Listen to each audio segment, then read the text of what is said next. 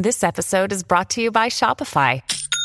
Forget the frustration of picking commerce platforms when you switch your business to Shopify, the global commerce platform that supercharges your selling wherever you sell. With Shopify, you'll harness the same intuitive features, trusted apps, and powerful analytics used by the world's leading brands. Sign up today for your $1 per month trial period at shopify.com/tech, all lowercase. That's shopify.com/tech.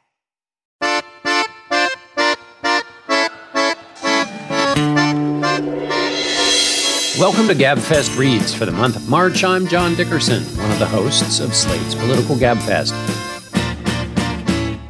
This episode, I spoke with Chris Miller, the author of Chip War, The Fight for the World's Most Critical Technology. It's a book about the history of the semiconductor, the wondrous process of how they are made, and it's a book that gave me a totally new view of global politics and economics.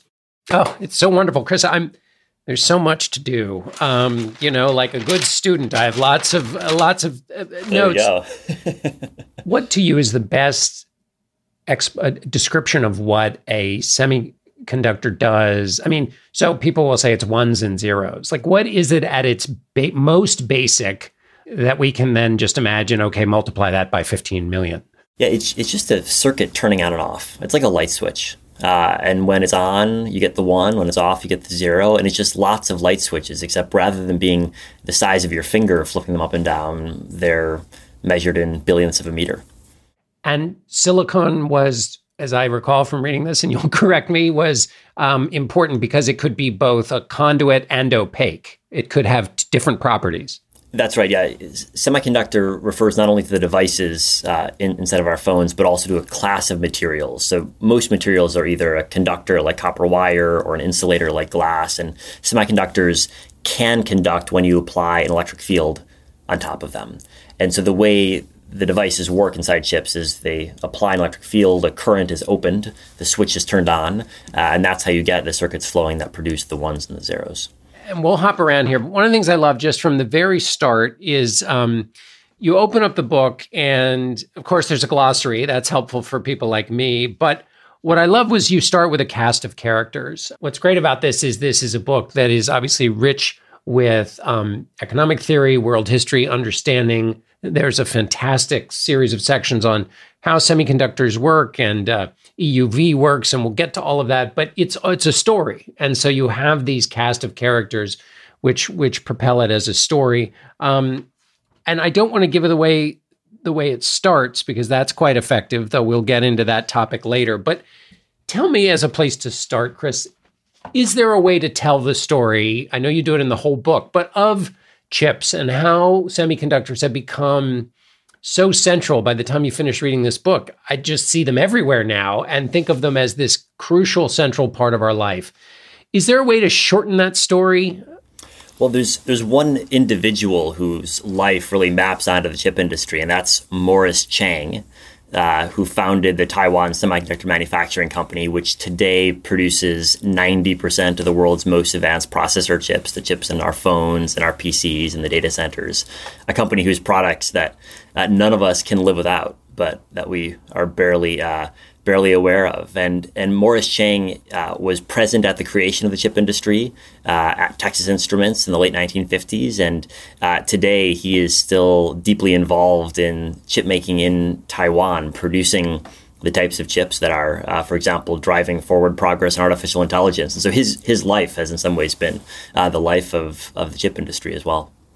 And I want to get back to him because he seems to be kind of the one person who is able to ride the changes and now is in this position of extraordinary dominance. But before we get there, was there, for you, when you started this project, were there a set of questions? Was there a single question that you were in search of, that you were hunting to figure out through this project?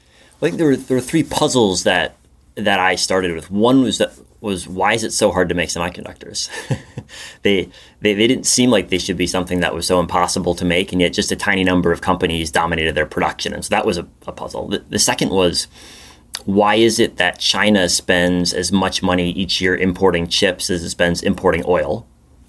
which is an extraordinary fact that I had no idea of when I began this research, but really seems to kind of redraw the map of what globalization looks like. And the third is what explains the rise of technology across all aspects of society and economy. And I guess I started with the hunch that we'd spent the last couple of decades talking a lot about social media and search engines, but had underrated the importance of the computing hardware that makes all of the big tech firms possible.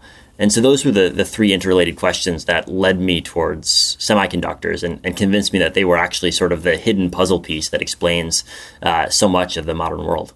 Why did Silicon Valley and America become the place where so much of the early work on this was done, where there were great innovations and Moore's Law, which is almost a character in your book itself, comes out of the American chip industry? What was a part of that original beginnings and that made it so successful in America? Well, it was really a two-step process. The first step was actually came from the government and the Pentagon, which was the biggest buyer of chips in the late 1950s and early 1960s at the start of the industry. The Pentagon wanted chips to provide miniaturized computing power in the nose cone of missiles to guide them more accurately. And so the chip industry wouldn't have existed had it not been for procurement from the Defense Department and from NASA. But then the next step was taking these very expensive devices that were used in small production runs for military systems and making them an object of mass production. And that's what Silicon Valley did especially well. It was turning these devices into something that was embedded into almost everything, not just computers, but eventually calculators and phones, and today dishwashers and automobiles too. And that was what the companies that came to define Silicon Valley, companies like Intel, did particularly well. Take this high-tech product and make it ubiquitous. And that's one of the things you say early in the book, which was really striking and a nice framing device, which is it's not just the engineers and the brilliant people putting ever more transistors in ever smaller spaces, but it's in some cases it's a question. It's manufacturing genius, and then later when you talk about all that goes into creating EUV chips, like the complexity of how ASML makes these high cutting edge chips, like it's mind blowing, and I want to get there, but.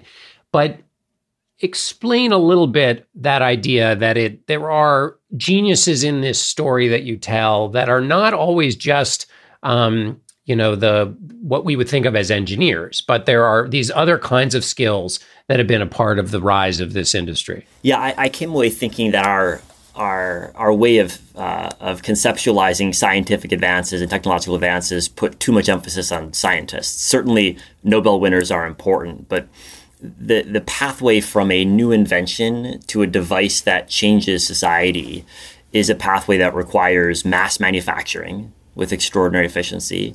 It requires driving down the price so you can put it in everything. And it requires visionary thinking about products.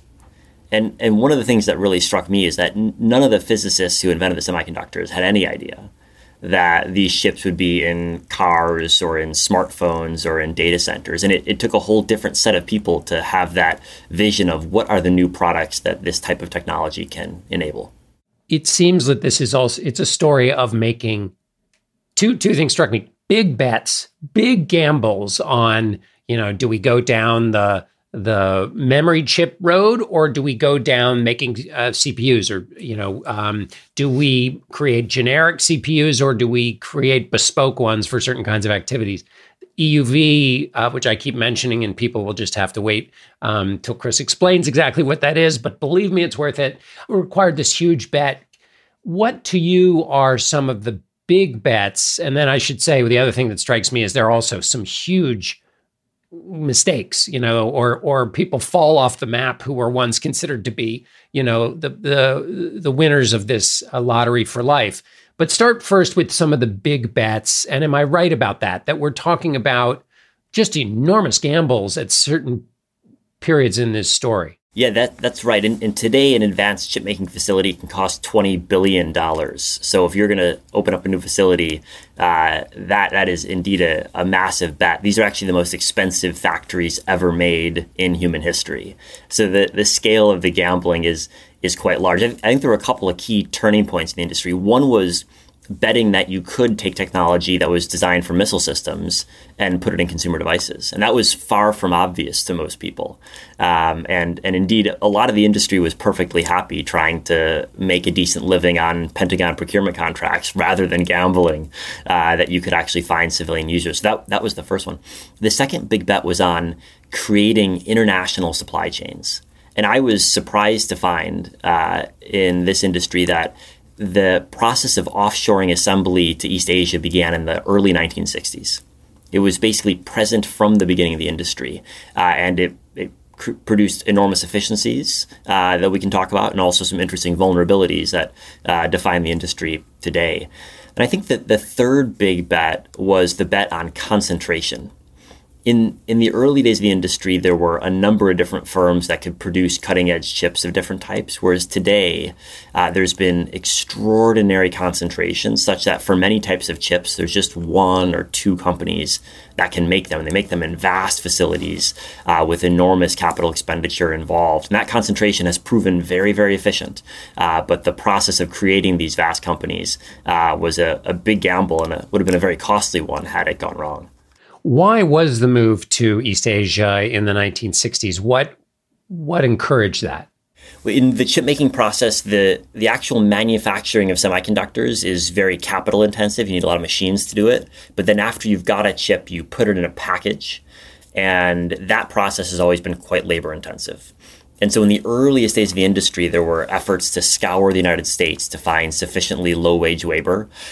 Some early chip companies opened assembly facilities on Indian reservations, for example, trying to find ultra-low-priced wages, but nothing could compare it to Hong Kong, which was the first place that Silicon Valley firms opened offshore assembly. And that dynamic has stayed present up to today, where there still is most assembly of chips into their packages happens in East Asia and China and Southeast Asia. Remind people what Moore's Law is. And it feels like one short way to tell this story is essentially everybody involved in the chip making business trying to keep up with or fulfill the promise of Moore's Law. And that's led to all of these, the offshoring, the innovation, the fact that we're in this concentrated position we're in today. Remind us what Moore's Law is. So Gordon Moore was an early engineer in the chip industry. He would later go on to co-found Intel. And he noticed in 1965 that the number of components on each chip was doubling every year or so. And that meant that chips were getting twice as powerful every year or two. And that dynamic has been maintained up to the present. For the past several decades, every 2 years, chips have gotten twice as powerful. And what that means is that the chip industry has improved vastly more rapidly than any other part of the economy. And I like to think about, what's an analogy in other sectors of the economy? What if airplanes flew twice as fast every 2 years, and that rate of change was steady for the past century? It's sort of impossible to imagine, but that's why remembering data on semiconductor devices costs less than a millionth of what it did 50 years ago because of that exponential growth rate. I always assumed that the idea was you always went to cutting edge chips and that there was no use for anything that wasn't right at the cutting edge. And so I was interested to learn about the different kinds of chips that are useful in various different kinds of things. But essentially keeping up with Moore's Law means trying to fit more stuff in a smaller space, more powerful stuff in a smaller space, which requires extraordinary feats of design. And I mean, it was hard to conceive sometimes about how small the etchings you were talking about were. If you go to an Apple store today and buy a new iPhone, the primary chip on that iPhone will have 15 billion tiny transistors carved into it. And so to fit 15 billion devices on a chip the size of your fingernail, each one of them is the size of a virus. And they're produced with basically perfect accuracy. I think it was the ASML machine you said that could hit a golf ball and hit the moon? What was the accuracy I'm butchering it maybe, but the sense of accuracy of one of their lasers was what? That's right. They could hit a golf ball sitting on the moon, firing that laser from Earth. Oh my God. All right. So this notion of concentration, which will get us, why has the industry become so concentrated? There are two main reasons. The first is that if you produce more chips, you can gain economies of scale. Costs get lower because you're able to buy machinery more efficiently, acquire materials more efficiently. So the cost is part of it. But the second is the more chips you produce, the more you can hone your production processes and advance your technology. And so today, it's not a coincidence that TSMC, the Taiwanese company we mentioned, is both the world's largest chip maker and the world's most advanced chip maker, because they get data from every chip they produce and then use that to produce the next chip more efficiently.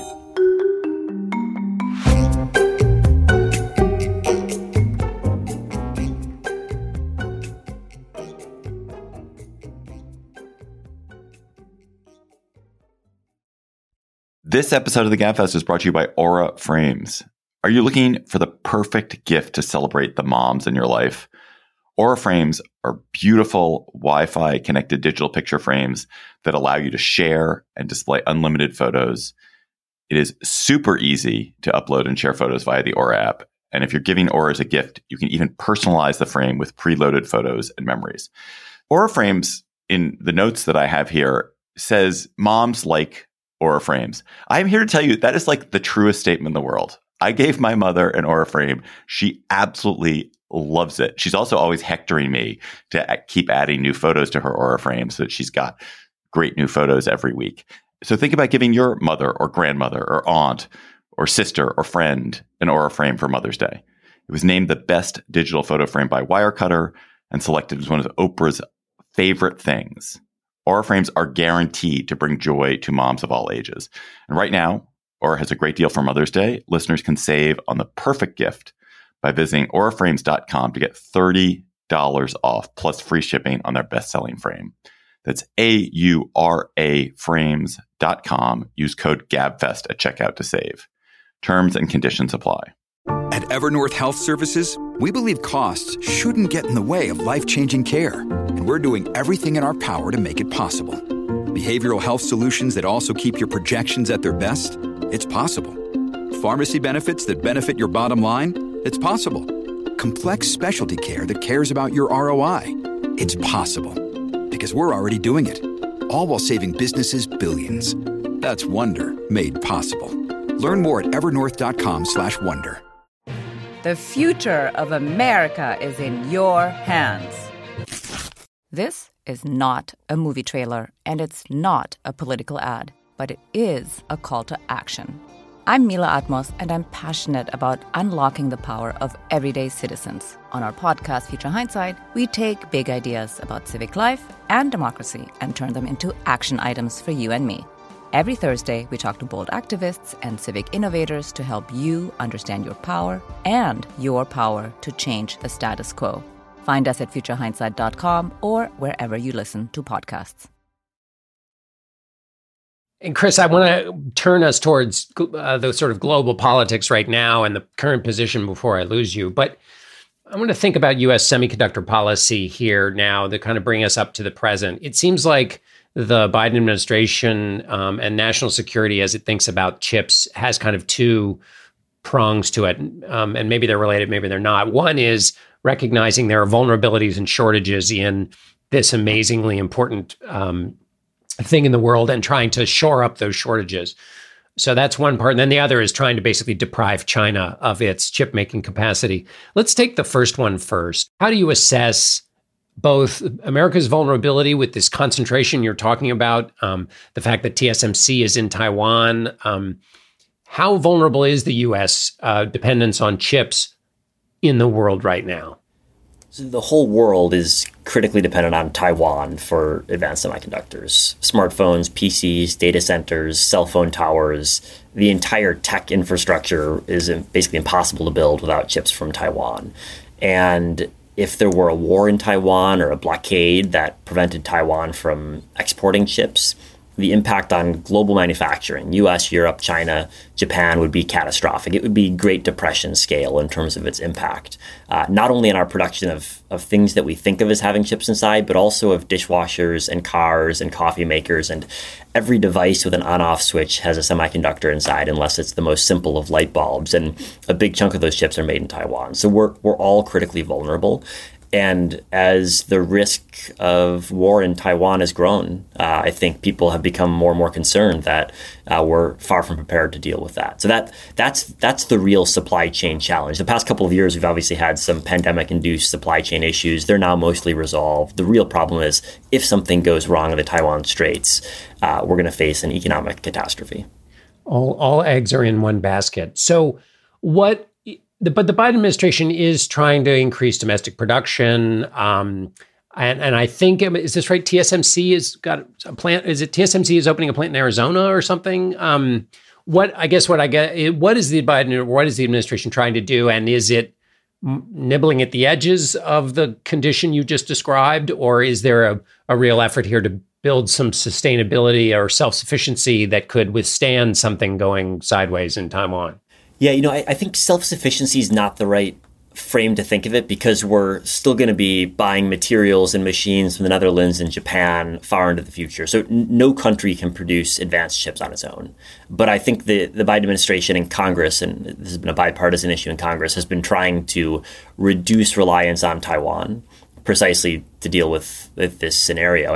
And the CHIPS Act, which is going to spend around $40 billion in incentivizing more manufacturing in the U.S., is going to have some effect. But I think the key question is, when we look at the big buyers of semiconductors, companies like Apple, AMD, NVIDIA, they're the companies that determine where TSMC build its facilities, because they're TSMC's biggest customers.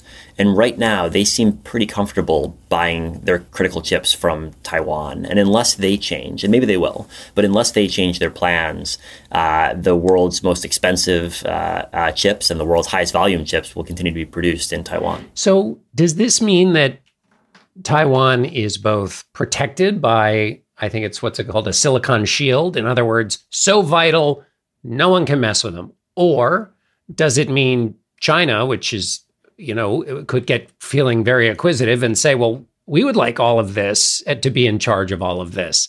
How do you read that?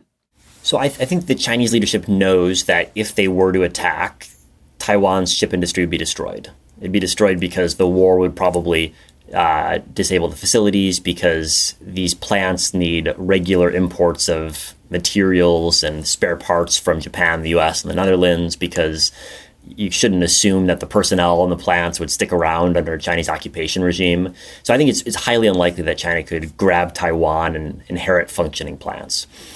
But that doesn't mean that I'm all that confident China's going to be deterred by the economic cost of attacking, because the reality is that history provides numerous examples of countries that have gone to war at disastrous economic cost for themselves and their adversaries. And I've got to, since over your right shoulder is a book on Stalin and the history of the Soviet, I've got to get when you say that, obviously Russia and Ukraine comes to mind. Do you think that China, with respect to Taiwan, watches how the West has responded to the invasion of Ukraine and taken a lesson one way or the other about meddling with this place? Because once you read your book and are kind of focused on the centrality of Taiwan with chips, it's very hard for me to kind of not think about Taiwan all the time. So what lessons do you think China, if any, is getting from what's happening in Ukraine? It's a hard question to have a confident answer to. I think that the Chinese leadership is undoubtedly more skeptical of their military capabilities than they were a year ago, just because Russia's military capabilities have so dramatically underperformed everyone's expectations. So that's a positive. If China feels less confident in its military, is less likely to attack. But then I also look at the fact that the war has been going on for a year and Russia's still in the war. It still controls territory on net, and it probably will continue controlling more territory than it started fighting with. I think that's a lesson that's much less optimistic from our perspective. And a third lesson that I worry that China has concluded is that nuclear threats work. And from the beginning, Putin has threatened nuclear war. And from the beginning, Biden has understandably, in some ways, said, we're not going to intervene because we're afraid of nuclear war. And if you were to envision ramifications of that for a future Taiwan scenario, I think on day one of any sort of conflict between China and Taiwan, China would issue very dangerous nuclear threats, and it would be tough for the U.S. to respond. Yeah, effective saber rattling. So there's the threat of taking what Taiwan has gotten. But I was talking to Kevin Rudd, the former Prime Minister of Australia, and he had your view too, which was basically you can't just go in and take over what they do in Taiwan. They would, it's not, you can't just turn on the lights and press a button. What about China has been on a march, I guess since 2015, to try to create its own domestic chip, correct me where I'm wrong here, production capacity, capability. How's it going? And how close is China to catching up to where they would want to be to have more independence from this incredibly interdependent system that you've described? So I think China's progress has been mixed over the past decade. On the one hand, there's a lot of different spheres in which China has substantially more capabilities than it did a decade ago, in terms of chip manufacturing, in terms of chip design. But it's also the case that China's industry remains really critically reliant on imported software tools and especially imported machine tools. So the most advanced chipmaking facilities in China are reliant on the exact same companies to import tools from. ASML in the Netherlands, a number of US firms, a couple of Japanese firms, just like TSMC.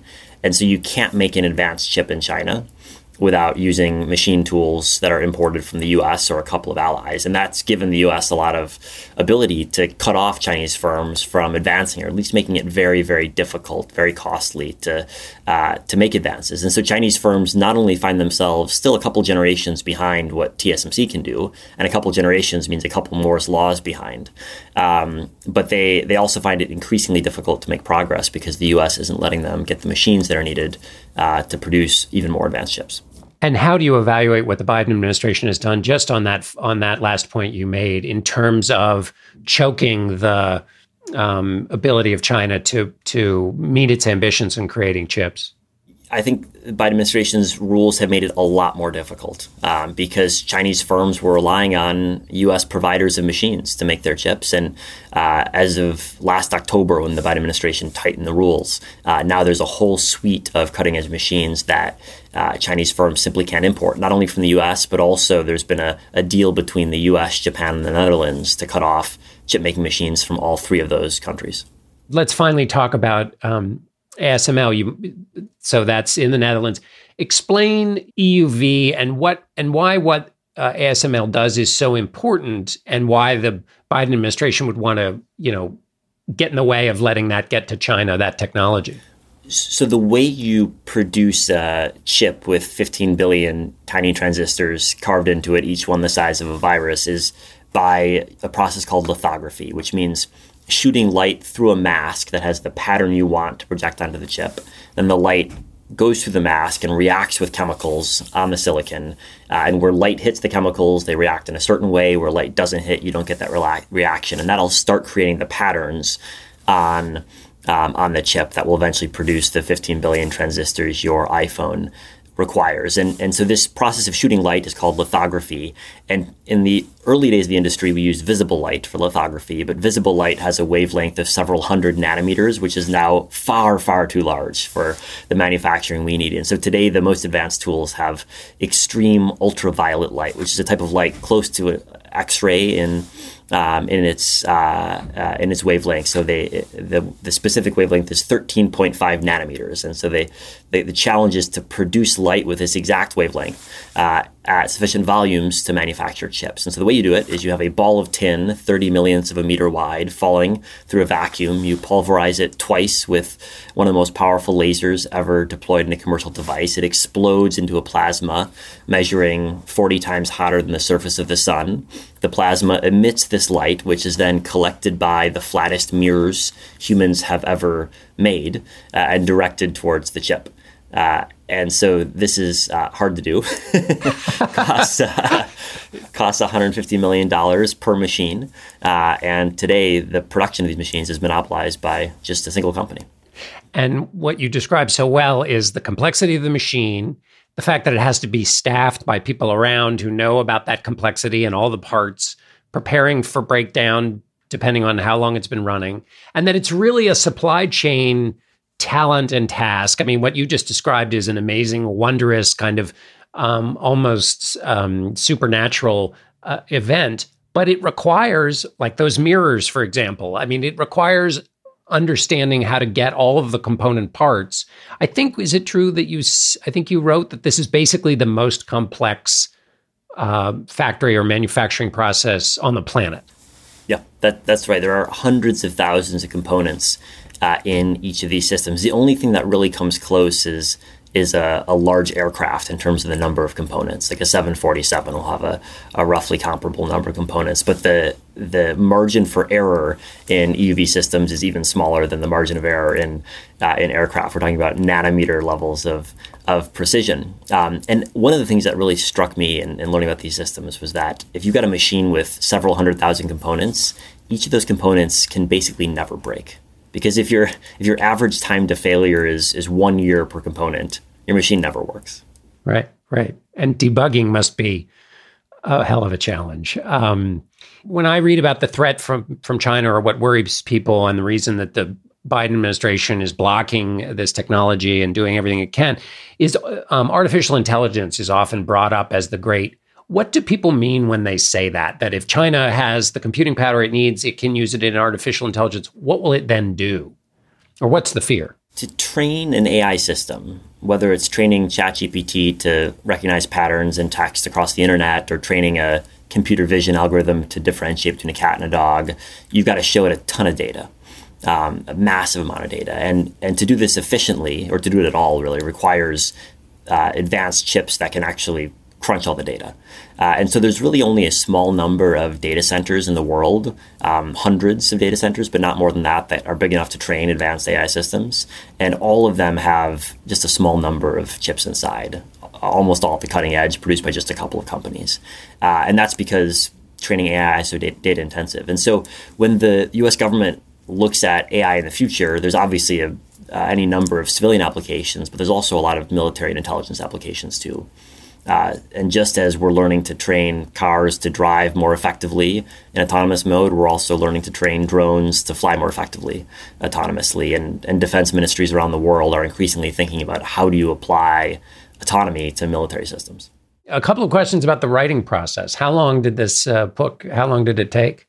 I started the research around 2015. I started with no semiconductor expertise, so it took a long time to get up to speed with the technology, with the structure of the industry. I probably started writing in earnest in 2020, so only a couple years to write, but a long time to research. Yeah. And when you were neck deep in the cave of writing and researching, did you start to have a semiconductor view of the world? I mean, so, if you're writing... I don't know, if you're writing about war, you see everything as conflict. Was it in the writing process, it can sometimes shape the brain. Did you have any of that while you were writing about seeing semiconductors just in everything? Well, I did, but I came to realize that that's actually how we should see the world, because semiconductors are in everything. And I found myself walking around my house from the moment I woke up and realizing that everything I touched had chips inside. Yeah. And what innovation did Apple make? Because I think people, Intel and PCs and that sort of lane of the story, but briefly describe the smart move that Apple made and where it fits in this vulnerability and concentration of the chip manufacturing world today. So Steve Jobs had a great quote from the 1980s before he was really famous, and he asked, what is software? And his answer was, software is something you didn't have time to put into hardware. And I thought that was actually really profound. And Apple has stuck with that mentality and tried to turn everything it can into hardware, which is why it makes such beautiful hardware products. And that's meant investing in its own chip design from the very early days. And so unlike most smartphones, Apple phones have chips inside that are largely designed by Apple. And that's made Apple one of the world's largest buyers of chips. around a quarter of TSMC's revenue comes from Apple in many years. And so Tim Cook, the CEO of Apple, has as much influence over the semiconductor supply chain as almost anyone, because it's dollars from his iPhone orders that are shaping how the industry is structured. And as I understand it, he came up through, he used to do supply chain before he was the top dog. That's right. Final question is, the way you've laid out the book is very pleasing. Not only is it, stories, but the chapters are, they are not long winding roads. They are relatively short as these things go. They're grouped in, I guess it's 8 parts. Yeah, 8 parts. Describe the intention behind that. And when do you always know you wanted to write it that way? Was that something that came to you? How did you design the book itself? Well, I wanted to make the characters come through. And there were so many fascinating individuals, bombastic personalities, wild gamblers that I came upon as writing, that I thought that shorter chapters would let me introduce more of these characters and have them appear in more different places. And so one of the fun things of the book was that I spent a lot of time learning about the technology and thinking about business models, but also got to talk to a lot of these individuals and understand how they got involved, the struggles they faced, the battles they fought. And that was really the fun part of writing, was telling their stories. And it was the fun part of reading. Chris Miller, the book is Chip War. Thank you so much for your time and for writing the book. Thank you for having me. That's it for this month's edition of Gabfest Reads. Our producer is Shana Roth. Ben Richmond is Senior Director of Operations of Podcasts. Alicia Montgomery is Vice President of Audio at Slate. We'll be back next month with another edition of Gabfest Reads. Until then, all 3 of us will be back in your feed on Thursday with a new episode of the Slate Political Gabfest. Hi, this is Dahlia Lithwick, host of Slate's legal podcast, Amicus. If you're listening to this show, you might be interested in Amicus's live show that we're hosting in Washington, D.C. on Tuesday, May the 14th. My colleague, Mark Joseph Stern, and I will be talking to some amazing guests, including Sherilyn Ifill and a sitting state Supreme Court justice, all about how originalism, a relatively recently invented way of interpreting the Constitution, has taken over the Supreme Court and radically reshaped the law. It's been doctrinal rocket fuel for the conservative legal movement and facilitated the rolling back of abortion rights, the expansion of gun rights, and the obliteration of the separation of church and state. And as another wildly consequential Supreme Court term careers to its end, the court's originalists are on a tear. But there's something you can do about it, and we hope you'll join us in D.C. on May 14th to explore the possible pathways out of the current situation. Go to slate.com/amicuslive for tickets.